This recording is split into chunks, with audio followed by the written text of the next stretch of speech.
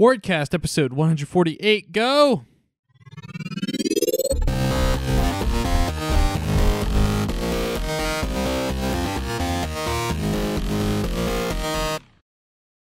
I'm Dylan Vento, and today I'm joined by Jonaman Nordhagen, founder of Dimbulb Games. How are you? I'm doing well, thanks, Dylan. No problem. How's Santa Fe going? It's great. I love it here. It is this beautiful So desert cheap. environment. Well, yes, so that's a big part, right? Like compared to the Bay Area, obviously everything's cheap. It's funny when I moved here, people would ask me, "Oh, why Santa Fe?" And I would say, like, "Oh, well, the cost of living here is so low," and everyone kind of side-eyed me because Santa Fe, as far as New Mexico goes, like Santa Fe is one of the more expensive places you can go, right? But compared to the Bay Area, yeah, it's spectacular here. It's cheap. It's also beautiful. It's also got great weather, fantastic creatures running around. I have rabbits and lizards and things like that in my backyard. It's a really fantastic place. How deserty is it? I haven't been in the Southwest much, so I don't really know Nevada or New Mexico that well. Yeah, so it's very deserty. This is the place where the cowboys roamed and things like that. Everything is sagebrush. There's a lot of rock. There's not a lot of trees or anything like that, except in the river, like right next to the river, basically. So yeah, quite deserty. Especially here in Santa Fe, it's like 7,000 feet because we're in the mountains as well as being in a desert. So everything is kind of a little extra dry. So yeah. I'm sure it's great. You don't have asthma or anything, do you? Because I feel like that would start it up real quick. No, yeah, it's fantastic. I actually grew up in the mountains in Colorado, though. So I'm used to the high elevation, also the dryness, not quite this dry, but, similar sort of thing. I had a rowing coach in high school, and he was I would say 6'5", but he also spent a lot of his childhood in the mountains. So he his lung capacity was ridiculous on top of being a very large man. So he's basically bred for it. Yeah, exactly. That's the way to cheat at all sports is grow up at altitude, train at altitude, and then come down to sea level and just destroy everybody. Yeah. The world is your hyperbaric chamber. Exactly. So we got to talking at the Smithsonian Arcade, which was a pretty cool event. That was my first time going to it, despite the fact that it's only 2 hours away from me. It's a far more considerable distance for you. What'd you think of that? Oh, it was really spectacular. Yeah, it was a fun show. I really like anything where I can put the game in front of people who aren't gamers, who don't identify as, primarily as being a game player. Although obviously people were coming to the event to play games, so maybe they did, but generally I felt like it was much more of a general public kind of event than say your PAXs or your E3s or things where you have to be really into gaming to get into it, So that was great. And then, obviously the main reason that I came out to show the game and everything is it's a huge honor to be presented in the Smithsonian. It's not part of the permanent exhibit, but it still has this really cool cachet of being considered part of American art, which is great. I like that a lot. And to clarify, the game is Where the Water Tastes Like Wine, because I don't think we said it yet. But yeah, I think it's a really cool space and really cool exhibit. When they said it's in the courtyard and then I looked at the forecast, it said it might be raining, I was like, this seems like a bad forethought. Why would you put electronics outside? Then when I went into the building, it's like a glass roofed interior courtyard, and I was like, oh, okay, this makes sense. Yeah, thank goodness, because the night before that, DC got hit by just this apocalyptic storm. I was actually driving in through it and it was miserable. It was like a hurricane or something. I don't know. I'm not from the East Coast, so I don't know. Maybe that's normal there, but it was pretty rough. Virginia's been getting a lot of rain the past couple weeks. It'll be nice and sunny in the morning, and then by the afternoon it's torrential basically. Virginia's weird.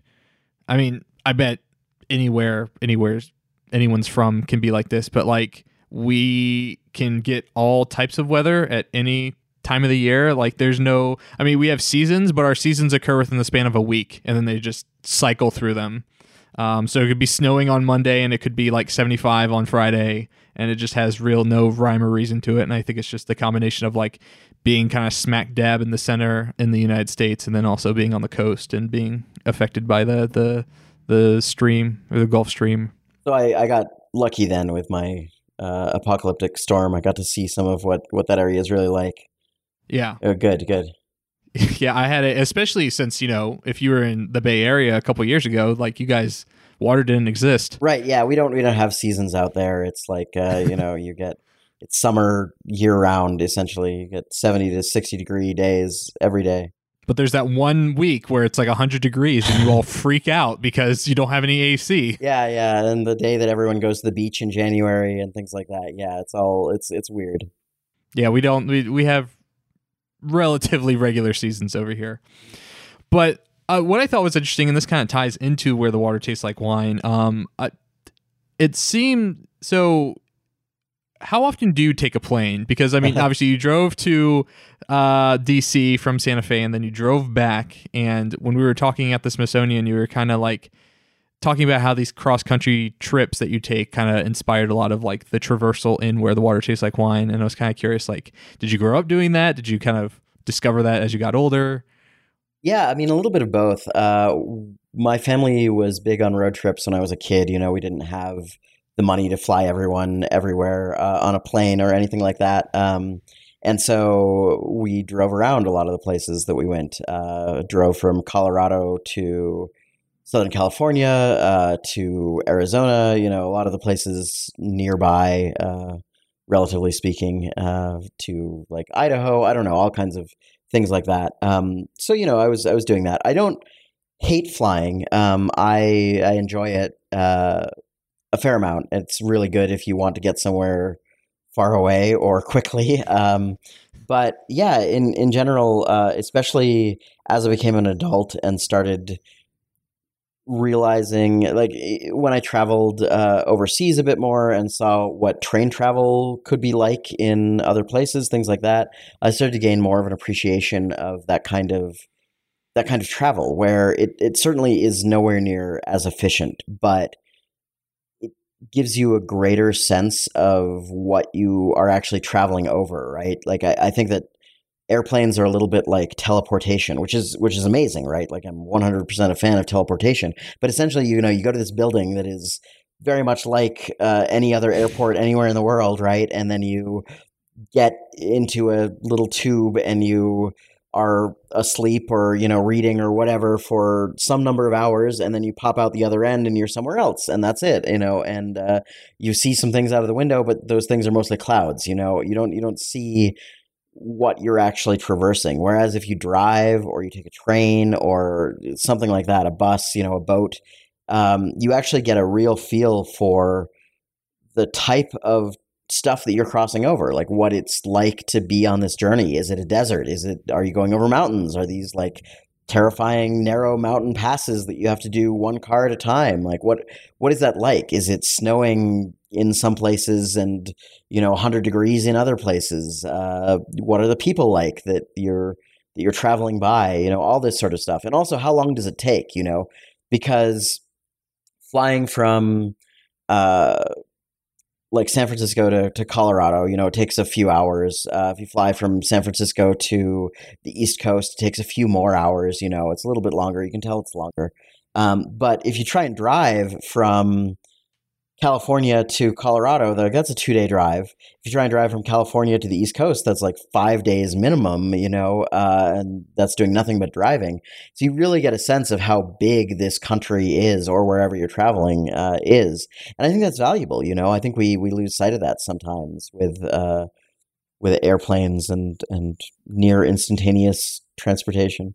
That's interesting because I grew up doing a decent amount of driving, but it was always on the East Coast. So we would travel, but I would only ever see the same landmarks over and over. So like I grew up in Southeast Virginia, and we would go to the Outer Banks like almost every summer when I was a kid. So got very familiar with that drive.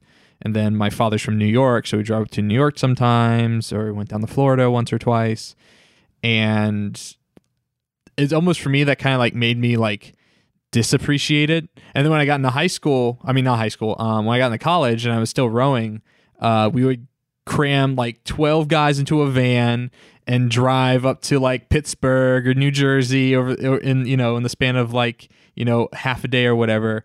And I think once I finally graduated college, I was very much like, no, I want to see more of the world, but I want to see it like I want to get there, because I didn't fly until I was 19 was the first flight I ever took.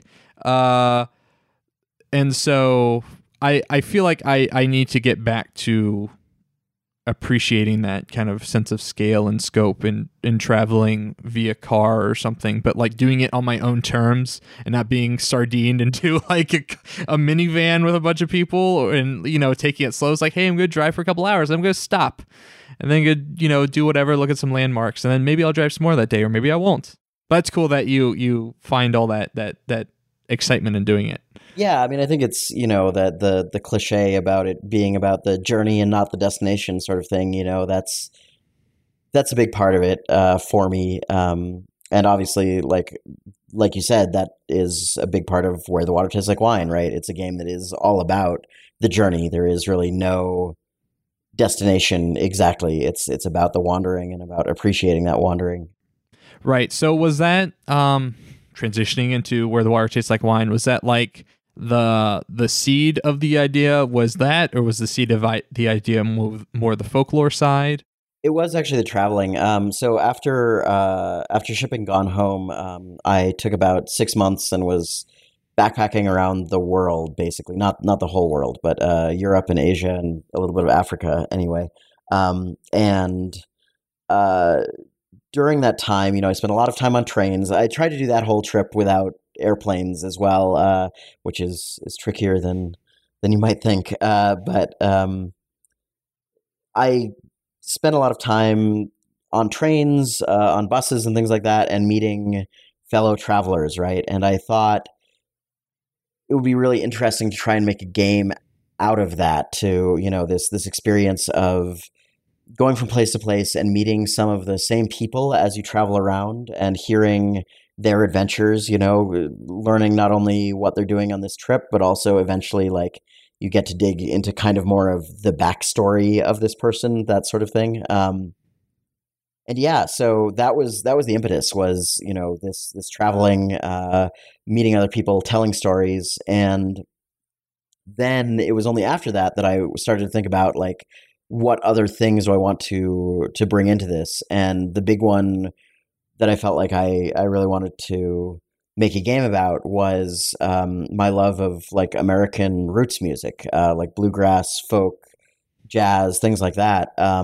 And if you look at those two things, the Venn diagram of where they overlap is, very much like hobo culture and that sort of Great Depression era, the romanticized version of it, right, where you have this freedom of riding the rails, the hobo life, no job or connections to hold you down. You just get to explore the country and see what you want to see, right? But then bringing in obviously the real reality of that and talking about that period of American history from a very realistic standpoint in some ways, while also trying to maintain the magical realism, the sort of like folkloric aspects that you get in a blues or folk song, where you can be singing about your hard times and getting thrown in jail and like that 1 minute, and the next minute you're meeting the devil at the crossroads or whatever, sort of thing, or there's ghosts, or any of that sort of stuff can all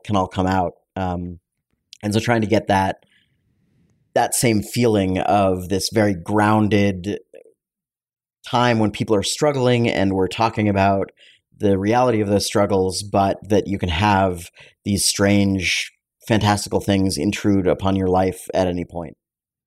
Right. Yeah. That's especially like a topic that, or like a subject or a theme that isn't really addressed much in games. I mean, we focus more on like kind of traditional high or medieval fantasy, less so on like you said, Americana or American folklore, which is an interesting kind of aspect of storytelling. And also like the musical thing, because I'm a big fan of like talking about people's musical influences, like, whatever bands or whatever they like. I'm not that familiar with, like, first half of the 20th century, like bluegrass and folklore. I mean, bluegrass and jazz and stuff. Like, obviously, I'm kind of a Bob Dylan fan, so I understand his influences, like Woody Guthrie and Leadbelly and stuff. But haven't listened to a lot of that. But I understand kind of the touchstones there.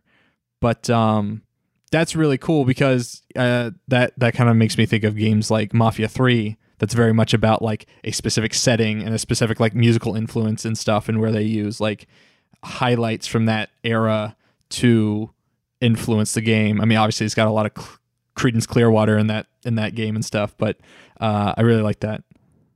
Yeah, definitely. I think that's a really strong voice for games to have, especially these days, is to pick a particular place and time and really try to execute on that well to try and bring that to life. And I think you can say a lot by doing that, especially probably everywhere in the world, but especially in the US. I feel like we're dragging our history behind us everywhere we go, sort of thing. And you can say a lot about the way things are right now by looking back at particular periods in history. And I think, Mafia 3 does that, where the Water Tastes Like Wine is explicitly trying to do that, yeah. We kind of discussed at the Smithsonian, so like kind of basic premise you kind of touched on, and like obviously it's like rooted in folklore and stuff, but the actual mechanics of the game is you are kind of traversing around the continental United States kind of like in a non-linear fashion, and you're going to towns and speaking with different people, and you're trading stories, right? Do I have that correct? Yep, that's right. There's you're essentially just wandering the United States, having these little adventures, collecting these stories, and meeting these different characters, the sort of I don't know, tentpole experiences of the game are these 16 different characters that you can meet, sit across the fire from, and that's where you trade the stories that you've gathered with them to learn about their life.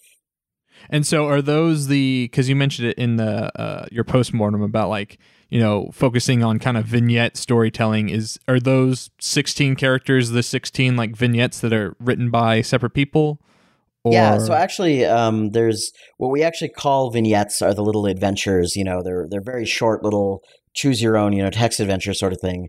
And there were about 9 people who wrote those. And then the 16 different characters, those were each written by a different person as well. But that was like one writer per character got to write those. So the whole project was basically, bringing together all these different voices in different ways. The vignettes are a little more traditional, like game writing sort of thing, because it's essentially a writer's room, and people, take individual assignments and go off and execute on them, and hopefully they all feel somewhat cohesive at the end of the day. But the 16 different characters that was sort of the experimental part of the game, was can you make a story in a video game that's not just a single story with one through plot line, but can you make what's essentially a collection of short stories where each writer doesn't work with the other writers, but has total control over one character, over deciding who they are, what they say, what their voice is, and making that come alive, right? And also simultaneously tying that into the themes of the game, the world of the game, making it feel like it belongs in this place, in this world with all these other folks. So like their stories are not the folklore stories. Kind of the folklore stories are the foundation that they're kind of exchanging, and that's building into each character's personal story. Right, exactly. So the folklore stories that are scattered all over the U.S., those are made up by our writers mostly. Like some of them are inspired by, Paul Bunyan or Johnny Appleseed or whatever, the Jersey Devil, things like that. But they're all fantastical, and anything can happen in those. And the 16 different characters, they're not real historical people, but they're all based on some kind of historical context in the United States. And this is where like the U.S. history really comes into play, is these characters are all very well researched. They're all based on historical fact. They all have things to say that are generally way more on the grounded side of things than on the fantastical side. Even the ones that like the mythological side comes in on, like you can meet Althea, the blues guitarist who sold her soul to the devil at the crossroads, sort of thing. Very Robert Johnson inspired, but also comes from Memphis Minnie, this amazing blues guitarist of her age who wrote all these fantastic songs. And her story is, it's about selling her soul to the devil, but the writer, Gita Jackson, made that kind of a metaphor for existing as a Black person in the United States at that time period. The fact that, like, you don't have any good options. The only deals you can make are bad ones. And when the devil comes along and promises you something, even if you know it's a bad deal that's going to turn out poorly in the past, like, that's all you've been offered anyway. That's what all the record contracts have come down to. That's what any deal with a white man has worked out for you as.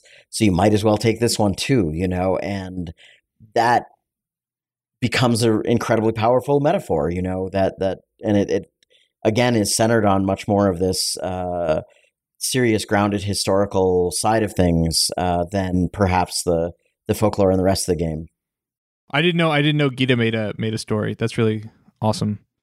That's also interesting. Like when you mentioned that, like selling their soul to be a good musician, like that immediately reminded me of like Old Brother Where Art Thou? And I'm not a huge Old Brother Where Art Thou fan. I mean, I know there are huge ones out there, but I think that's really interesting, kind of because they have a character in there who's like a very good guitarist, and he's Black, and he says that he met a man and sold his soul to the devil. So I'm curious about that kind of reoccurring theme coming from musicians of that sort. Yeah, I mean, I think that the original, as far as I'm aware, the original is Robert Johnson, who was such a good guitarist that the legend became that he had to have sold his soul to the devil. And so that's, as far as I know, that's where that comes from among blues guitarists anyway. That's pretty cool. It's also interesting, kind of branching off of that, just going to like kind of the writers and freelancers and contractors that you kind of connected with, because like we said, Gita Jackson, I know Austin Walker contributed some writing and a bunch of other amazing people, but like how did you go about like finding people to help contribute to the game? Was it more like a you knew their work previously and you definitely wanted to work with this person, or was it like you wanted to see who was interested in contributing to a American folklore focused game? Yeah, it was a little bit of both, actually. So the reason that I started looking for different contributors was when I sat down to start this game, I thought, well, okay, so if I want to tell the story of America, I need to make it, not just from my experience. I need to talk about, like, the Black experience in America. That's a huge, huge part of our history, obviously. The indigenous people,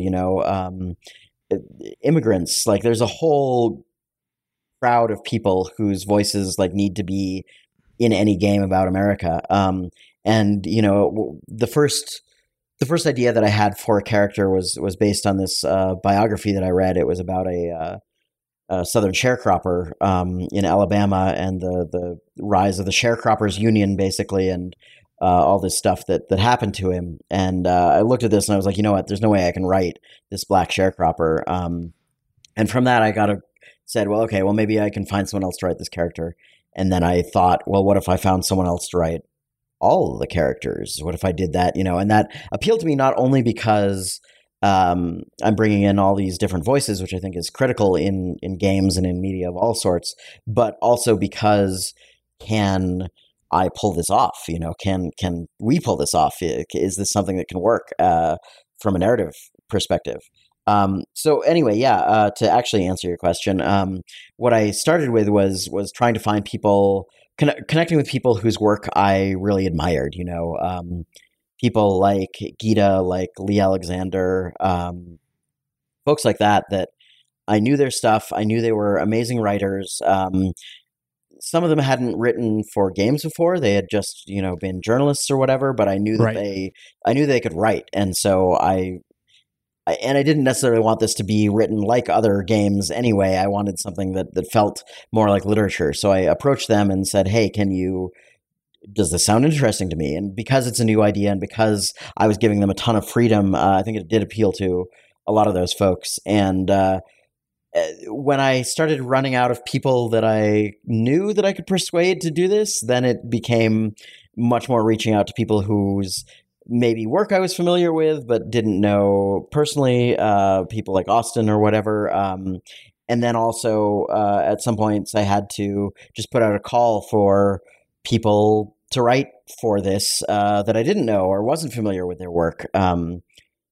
And so it was a mix of a lot of that, there are people in there who are experienced professional game writers. There are people in there who are experienced writers, but not for games. There are people this was their first writing gig ever, but all of them had really spectacular voices and, impressed me a ton with what they could show. So, yeah. Right. That's really cool, especially from the aspect of this being kind of like their first project for some of the contributors, because what I'm thankful for is I feel like kind of narrative design in general is becoming a little bit more respected in games in the past decade, I would say. And it's interesting kind of seeing that kind of cross-pollination of hey, here's people on the journalistic side, but sometimes they cross over to doing some narrative design or writing contributions. I think of Kate Gray, is doing work for Co-op, but she contributes to Kotaku still. And it's something that I hold pretty dear and personally, because I feel like narrative in games are, it's one of the big reasons why I enjoy games. I mean, that's a reason why Gone Home is a big inspiration to me. But it's good to see that not only are you giving kind of established people a chance to hey, here's something kind of out of your 9 to 5. You're also giving people that hey, do you want to try writing something? Do you think you can take a whack at it, but obviously you can't show me any prior work, but you want to try contributing anyways. And I think that's really cool. Thanks. Yeah. I mean, that was a big goal for me. I really like, I don't know, giving, it sounds, how can I say this in a way that doesn't sound condescending, but giving people, I was surprised. Let me tell you. No, but I'm just saying I think that one of the things that I can do that's best, as someone who had a fairly successful previous game, and has a bunch of experience in the industry, how can I help other people get to a good point in their own careers, and one of those ways is by hiring them and paying them money to do work, and giving them credits on a game that, was fairly well talked about and it's kind of was everywhere. And I think that has helped a ton of people who wrote for the game get more work in the future and helped with a lot of careers, which I'm super, super happy for. Especially, given that I was trying to find and elevate your more marginal voices. I mean, there's no straight white males writing for the main characters, of the game, and that's, I think, a powerful thing. And someone else used this metaphor to me, but I really liked it. They said essentially you're building the stage and letting other people stand on it, sort of thing. And that, stroked my ego in exactly the right way. So I decided to borrow it. But yeah, I think that's a really fantastic thing to be able to do as a game creator is build that place where people can then showcase their talents.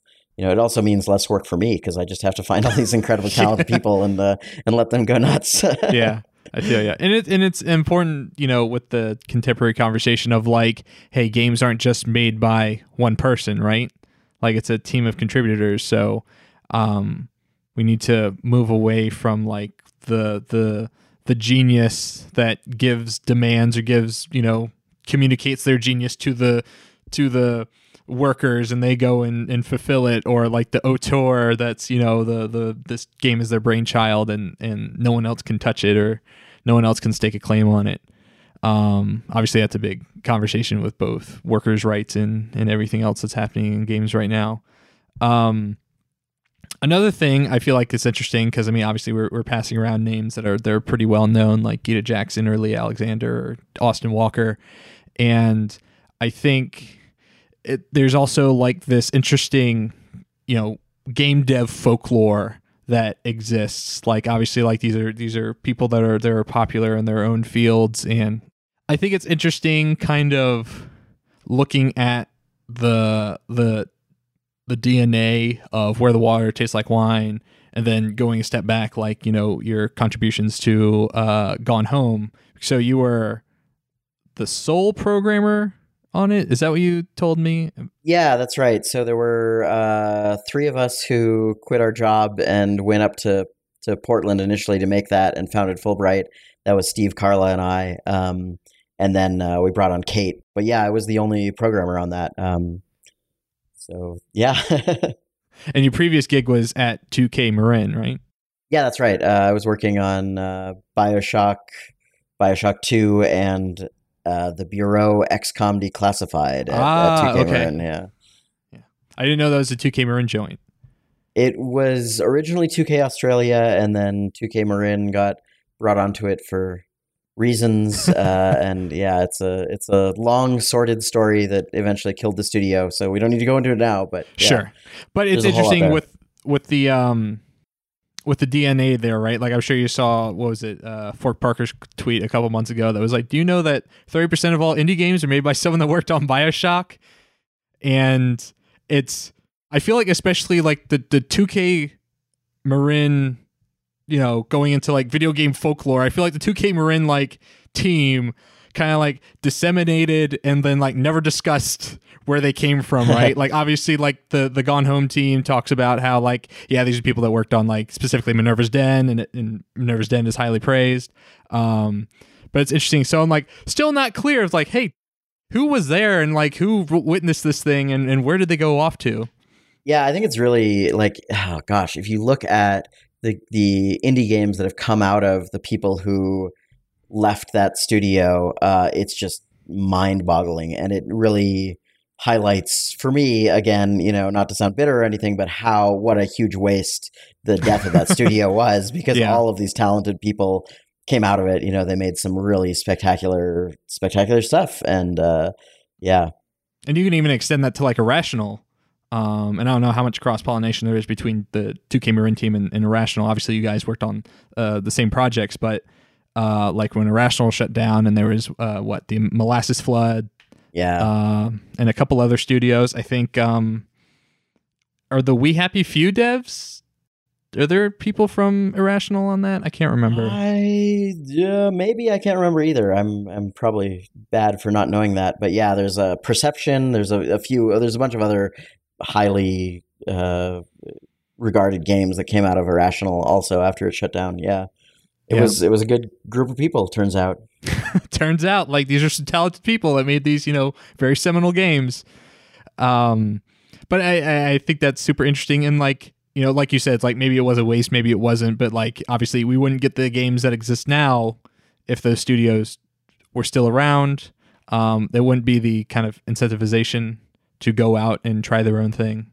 Yeah, that's true, actually. Maybe it would have been a bigger waste if the studio hadn't shut down and all of those amazing independent games had never like seen the light of day because people were working on, I don't know, whatever 2K IPs they were going to do.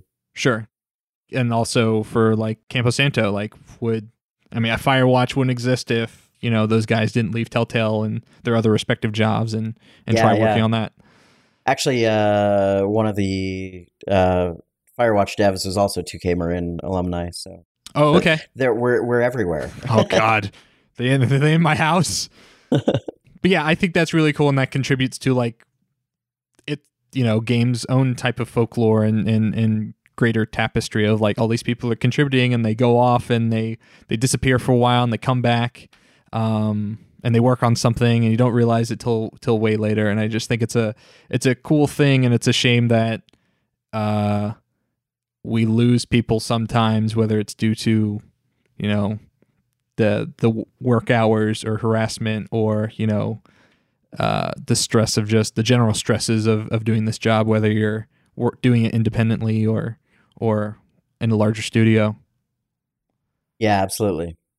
To that point, not to make it too depressing and dour, I think your post-mortem for Where the Water Tastes Like Wine got a lot of attention when it first came out. I mean, you said as much because you put a little update afterwards, because I reread it today. And I feel like that was... So, like, in games, it's weird, right? Because, like, either platform holders or other sort of stakeholders kind of, like, restrict developers from talking about very specific, sales figures. And that's where, systems like Steam Spy can come up and maybe sometimes, spread misinformation in a super unhealthy way if people don't use it correctly. But I think what you wrote there, and obviously the entire postmortem wasn't just about like, hey, the game didn't sell well, but there was a lot of other stuff, and we just discussed it just a second ago about how like, hey, we did this thing where it's all of these vignettes and all of these separate artists and writers contributing and having all these different short stories coming together. But I feel like having someone willing to come out and say like, hey, this game didn't sell well, and can't discuss specific sales figures, but like, here's a kind of rough estimate of how not well it sold. And so what kind of made you write that and feel like the need to kind of get that information out?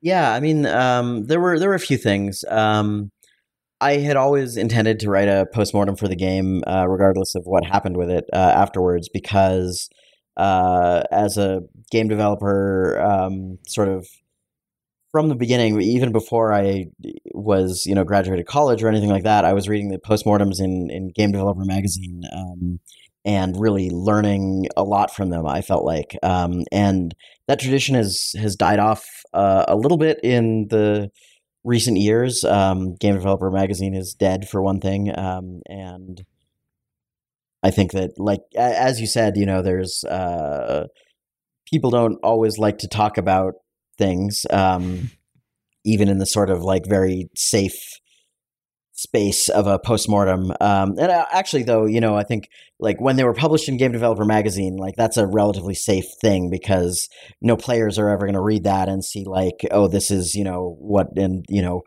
what would they do? Like write angry letters to the editor of the magazine or something like that? I don't know. But Right. These days, like that would get published on the internet, and then a billion people would suddenly be sending death threats to any female members of the dev team they could find or whatever, right? And so it's just Right. a lot harder to be open about that sort of thing these days. In addition to companies are always just very close to the chest about their things. So I wanted to address that because I wanted other developers to be able to learn from everything we did on the game. Both like, the financial stuff was maybe one or two paragraphs at the very end, and that's the part that everyone's Everyone gets clings excited to. about. Yeah. But I talked about the things that we did well, and that we did poorly, in the hopes that someone else looking at making a game could read that and hopefully come away with like, oh, maybe I should think about this before I start, not make this mistake. I'm going to make a totally new mistake, or whatever. Or, oh, this went well for them. Maybe we can try and replicate that, So that sort of stuff was out there as well. I also think that, part of it was also, at the time and even now, I think there's a lot of discussion going on about indie success and what that means and what that looks like. And there's been a lot of discussion about the indie-pocalypse. Like, is that a real thing? What does that mean for independent games creators? What does it mean for fans? All of that. And I kind of wanted to address that also and say like, okay, well, here's something that wasn't successful. And I think it's important to have narratives out there that are not that are from other perspectives than, hey, we are all millionaires now, sort of thing, Right. because that you end up with a lot of survivor bias sort of thing, survivorship bias in this. And if you're a new creator or anyone really, a fan or anyone just looking at the industry, and all you get to read are these like, this is how I bought everyone I know a new house, sort of like I made articles. it. then you get a skewed perspective of what the games world is really like. And so I think that was important for that discussion as well, to have that out there, to have these sort of narratives of, as much as this might look like we're all buying Porsches from the outside, like maybe that's not what's actually true, and you should think about this. Yeah. And I also think, like, as I said in the update, that I do consider Where the Water Tastes Like Wine a success. It's not a financial success, but I'm really, really happy that it was made. I think it's done what I set out to do, and from the beginning of making this game, my idea was that I just wanted to, like, if I got one shot at making a game, that this was the one I wanted to make. And so I was going to be happy no matter, as long as it got made. If I managed to finish it, that counts as success in my books. So. And you talked about how it was a 4-year development cycle, and it was an interesting thing of, like, you look at other people that don't even have the experience that you've had, coming into this game, and they're like, okay, I'm going to sit down, I'm going to make this game, and I guess just got to work through it no matter how long it's going to take. I know, like, was it Ben Porter just put out his game? Was it Moon Quest? And like that was, I think he said it was like 6 years or something, maybe even longer. Or you think of the Gorogoa dev, he worked on that game for what seemed like ever, or the Iconoclast dev. And for some of them, it's like that was their first like large like commercial project, and like so they don't even have the hindsight of like, okay, this is what we did wrong in the last project. Or it's like, oh, I'm coming from AAA and dealing with that. Or taking those experiences and understanding what a full development cycle looks like. And I feel like not having those properly set expectations does kind of make the stress like even greater, right? Because like they don't, unless you're like kind of well established and on good footing, like mentally and emotionally at the beginning, it was like, okay, this might not sell at all because of that's how games work, and it's a hit driven business, and I have to be okay with that. Like, but if you're spending years and years of your life, but with the expectations like, okay, well, this has to make money, because if it doesn't, then like what I spent all this time on. But like you're coming from the experience of like, well, sometimes that just happens, and sometimes that's when you have to be happy with the end product, even if the end product didn't, derive, profit for yourself personally. Yeah, absolutely. I think that's a important lesson to look at if you're a developer thinking about this. Even if you're a established developer, who's had success in the past, or if you're a new developer. I mean, looking at the possible range of things that might happen and planning for all of that, and just going into it again with eyes wide open, and saying this could go like this, or this could go badly, and having a plan B for that, or a plan C, or however many plans it takes to make it so you don't lose your house or whatever. Right.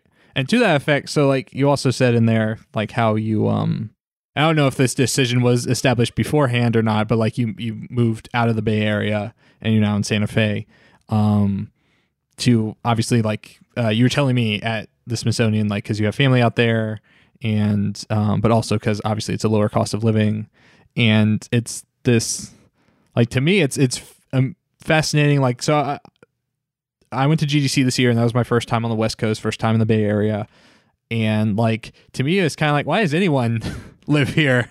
Like, even if you're AAA, and like and I'm not trying to talk smack about like people that want to work for Ubisoft or any of the other developers in the Bay Area, but it seems like it's you're kind of burning the candle at both ends, right? Because it's like you maybe not be supporting yourself entirely financially, or like all your money's going towards rent because of the ridiculous housing costs, and then also like you're working a very stressful job, a job with a lot of hours and all this other stuff.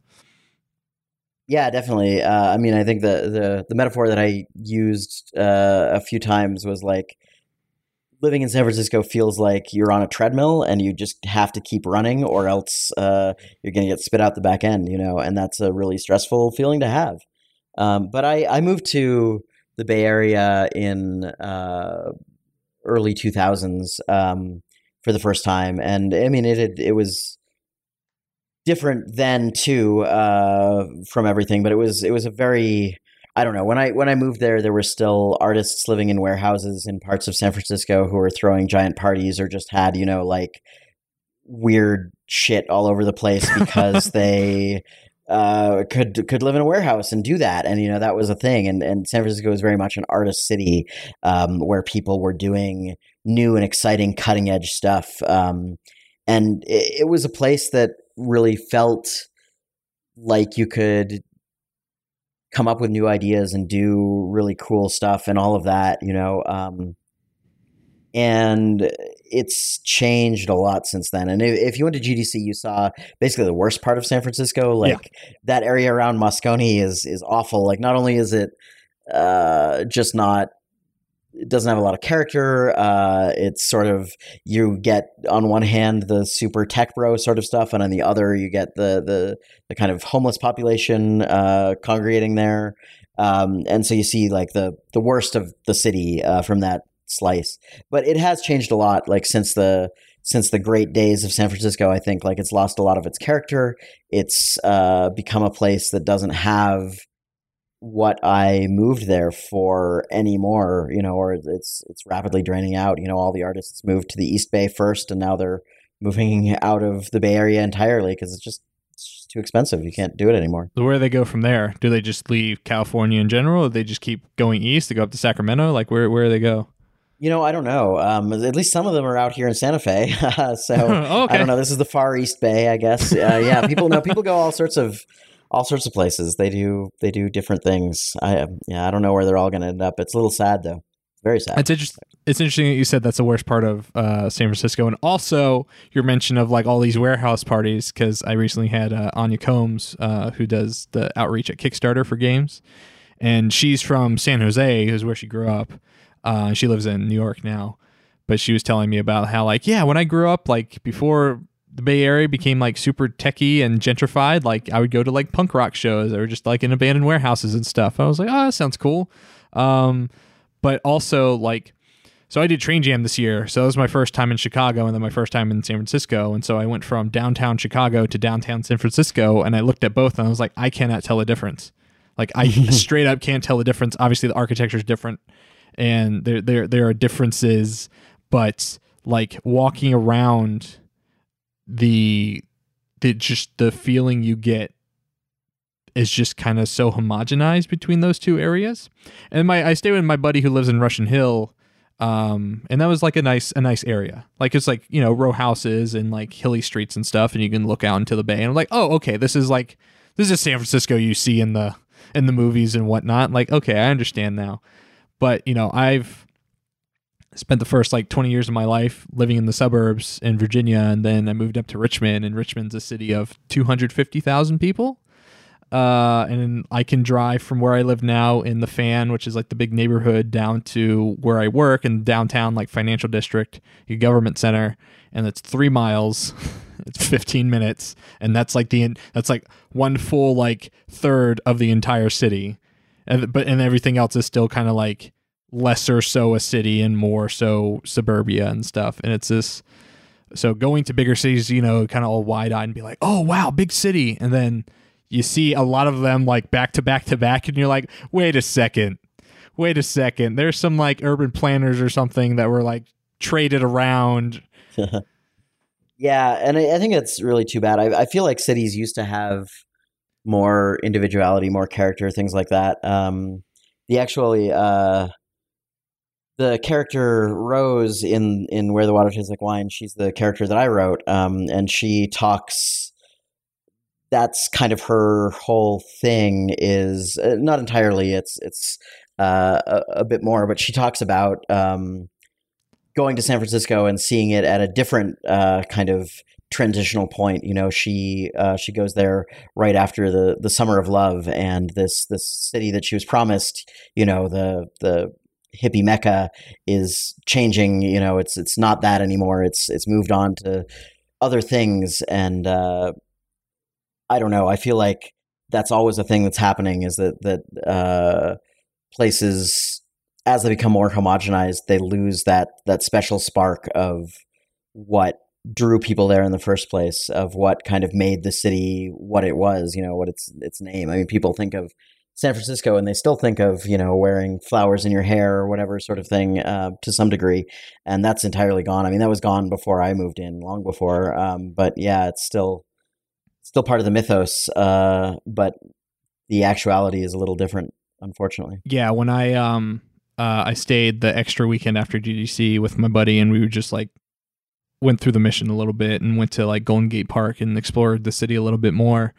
And there's a part where we took a muni bus through like down Haight Street, and like there's like a couple of blocks of Haight Street where it's like, all right, here's a bunch of Grateful Dead stuff, like murals and stuff, and everyone's got a Grateful Dead bumper sticker, dancing bears, whatever. And I looked at it, I'm like, oh, that's cool. It's like there's still some of it, and then you have to like pause for a second and be like, wait a second, has this not just become like completely like commodified and like commercialized, where it's like, yeah, we're the Hateful Dead headquarters, come eat some Cherry Garcia with us. Yeah, I mean, like the stores along Haight Street are very much like that. Like it is all just, it's essentially, it's a retail stop now. You go and you find not even all that interesting of stores. I mean, there's some head shops and stuff like that that'll sell you your bumper stickers or whatever.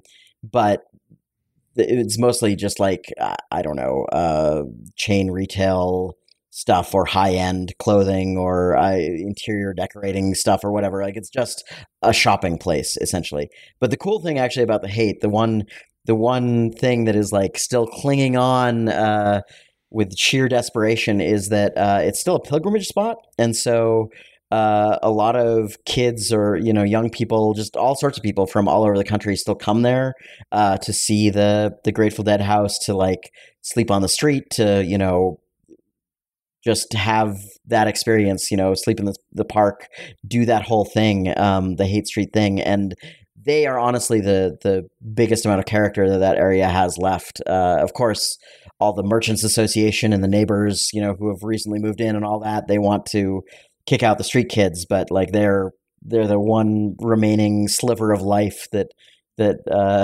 Old Haight has left in it. So trading around their Grateful Dead bootlegs, being like, I listened to them when they were the Warlocks. Exactly. Yeah, I don't know if any of those folks are left, but actually, when people who are part of that community, like old hippies or members of the Grateful Dead or not the wider Grateful Dead family or anything like that, right? If they die or anything, there's a big memorial and kind of like impromptu street party vigils. There's the one particular street corner where people put offerings or put up signs and paint the sidewalk and all that sort of stuff, and you can kind of see that the community like still lasts from those days, which is pretty spectacular. That's pretty cool. Yeah, that's a shame seeing that. And it's also a shame like other smaller cities trying to race towards that.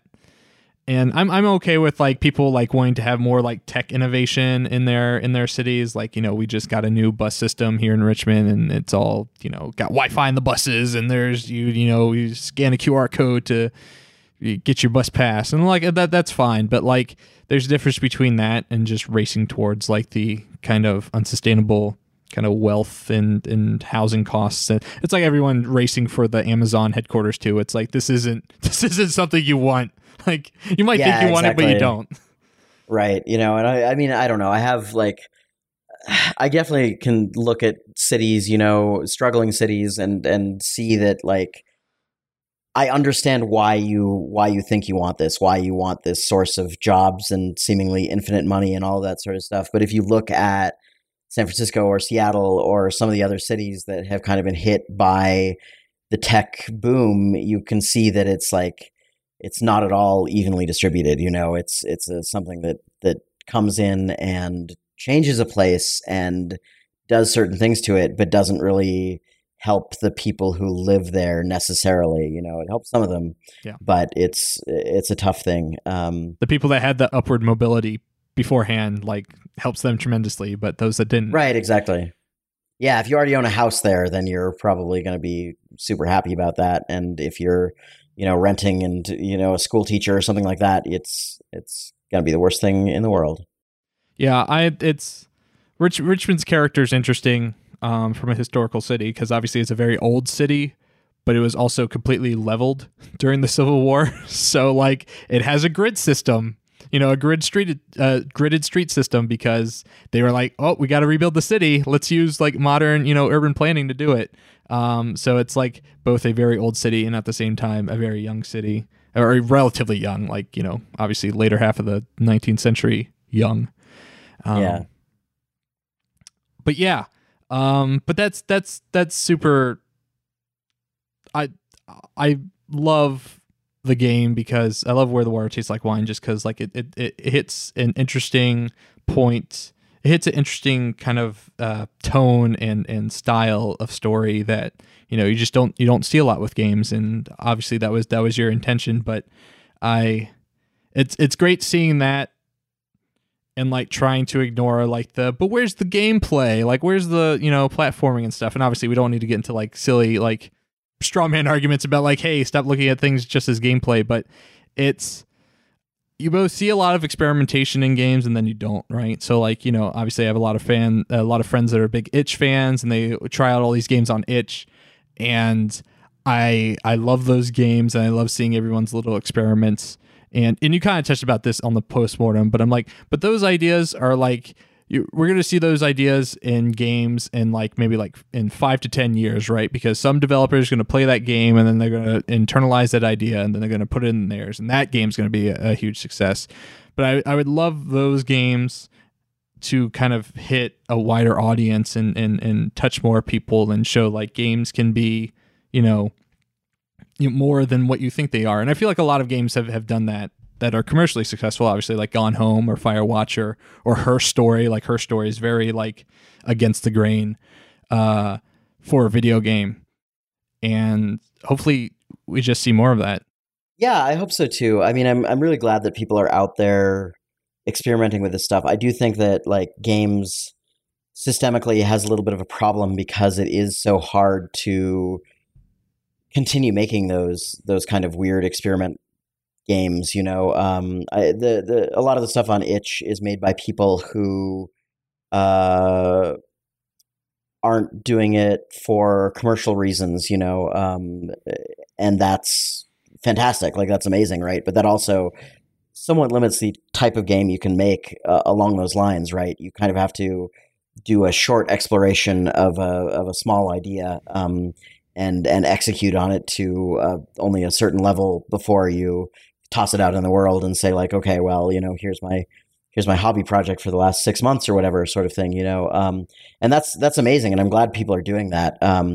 But I would like to see more of a chance for people to, earn a living, doing that sort of thing, like doing that very valuable work, and B, I'd like to see those ideas be able to be bigger and more polished, and have all sorts of the kind of support that we give to AAA games, behind them, because I think that games as a medium really needs that kind of fresh blood to survive, right? And AAA places are getting more and more risk averse as it gets harder and harder for them to survive too, and I understand that, but it's also like you're not seeing a lot of innovation come out of there. And if we're not careful, we're going to end up in this, painting ourselves into this corner where games can only be what we sell, at the multi-million-dollar level, because that's what people see. We're already there to an extent, right? I mean, if you just go up to a random person on public transit or on the street corner or whatever and say video games, like the things they're going to think Fortnite. of. Right, exactly. They're going to think of like shooters. They're going to think of Fortnite. They're going to think of Call of Duty. They're going to think of, I don't know, Assassin's Creed, stuff like that. And those are fine games, but it would be nice if there was more in the conversation, right? Because, if you go up to people and say movies, sure, they're probably going to think of, I don't know, Avengers or something first, but they're also going to have in the back of their mind, The Godfather, The Graduate, Casablanca, things like that. Casablanca, yeah, exactly. Other things, and they know what the space of movies can be. Even if they don't go watch those movies themselves, they know that there's people out there making, the weird films that are only shown at festivals or whatever sort of stuff. And games, people don't know that. I think they don't realize. A lot of times when I have conversations about where the water tastes like wine with folks who are outside of games, they kind of, they're like, oh, I didn't know you could do that in a video game. I didn't know that video games could do that. And they get really interested in it. And I think it's a shame that we don't see more of that, I guess. And so, I mean, obviously it has to come from kind of two different places, right? Like it either comes from like the AAA studios taking a chance on doing some more experimental stuff, like experimental, like outside the range of like what the Golden Child indie games are like. I'm sure EA considers Unravel taking a chance on that, but it's like it's a puzzle platformer. Not to discount all the great work that goes into it, but like it can be fit into kind of a pre-existing bucket.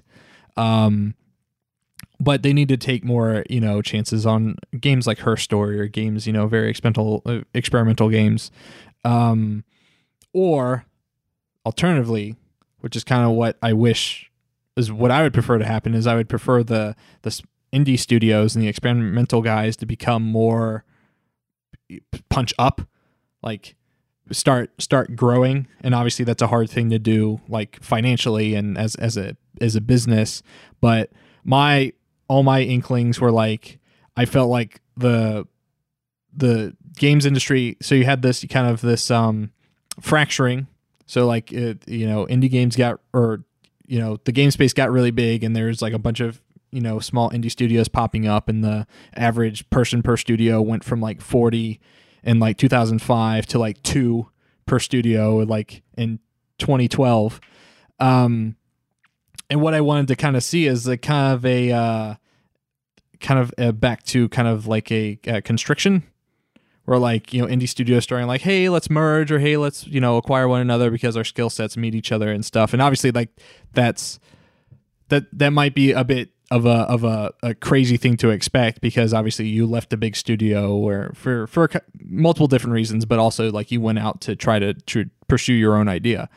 But I saw like a lot of the like quote unquote financially bigger indie studios for like a Supergiant or a Campo Santo or like a Hello Games. It's like, hey, those could grow, if they lay the groundwork in a certain way, and they could grow and facilitate more experimental ideas and make that more part of the larger game mythos. Which is why I both got kind of sad and also excited when Campo Santo was acquired by Valve, or those guys went and joined Valve, because it's like, hey, they could take their ideas and maybe disseminate them throughout Valve, or they're going to be kind of put in a box and they're going to work on their games, but those games aren't going to kind of permeate the rest of the membrane of Valve. But I mean, we've yet to see what happens there. Yeah, absolutely. And those folks are all friends of mine. So I really hope that they succeed, and that they get the larger platform to stand on and shout their games to the world from. But yeah, I don't know. I think the consolidation and the kind of growing will happen, and I don't know whether it'll be a good or bad thing, honestly, for games as a whole, because it does give people larger platforms. On the other hand, it kind of reduces the number of voices out there at the same time. And the fact of the matter is that games is a rough place right now financially for anyone. Like even the AAA studios are struggling. And I don't know exactly. I wish I knew how to fix the problem that is happening right now, and I don't know it. Some people say it's just a cycle that there's going to be this period of contraction, and then eventually we'll see another bigger explosion. And I hope that's true. I don't know whether like Valve changing Steam policies or another marketplace coming up to be a competitor or any of that sort of stuff would help. Yeah, I'm not really sure what's gonna help us. But I do think that there's kind of a divergent path here where we could be movies or some other medium like that, or we could be comic books in the 90s or Right. whatever. And I think, comics are kind of finally seeing this resurgence of experimentation and new voices and, people being willing to give stuff a shot. And I actually shouldn't be talking about this at all because I don't really follow comics and I don't know a whole lot about it. But I do know that, there was a long period of time there where it sort of became a very, very niche media and everyone was doing the same sort of stuff. There wasn't a lot of experimentation, and it meant that in the wider culture as a whole, it was kind of pigeonholed as being for a particular kind of person and not something that, people as a whole would engage with. I hope that video games don't. I think we have a choice between being that or being something more, and I hope we can navigate that. Yeah, I recently had Brian Clevenger on, and he is the writer, one of the co-creators on Atomic Robo, which is a comic, and then back in the day, he wrote 8-Bit Theater, which was that Final Fantasy 1 webcomic. And we were talking, and I followed webcomics for a long time when I was younger, and I kind of learned a lot of business acumen from them, but I feel like comics got their resurgence and more independent creators and more unique voices when the internet became more widely accessible. Kind of the same thing with games, obviously. Like indie games couldn't exist if not for digital distribution platforms.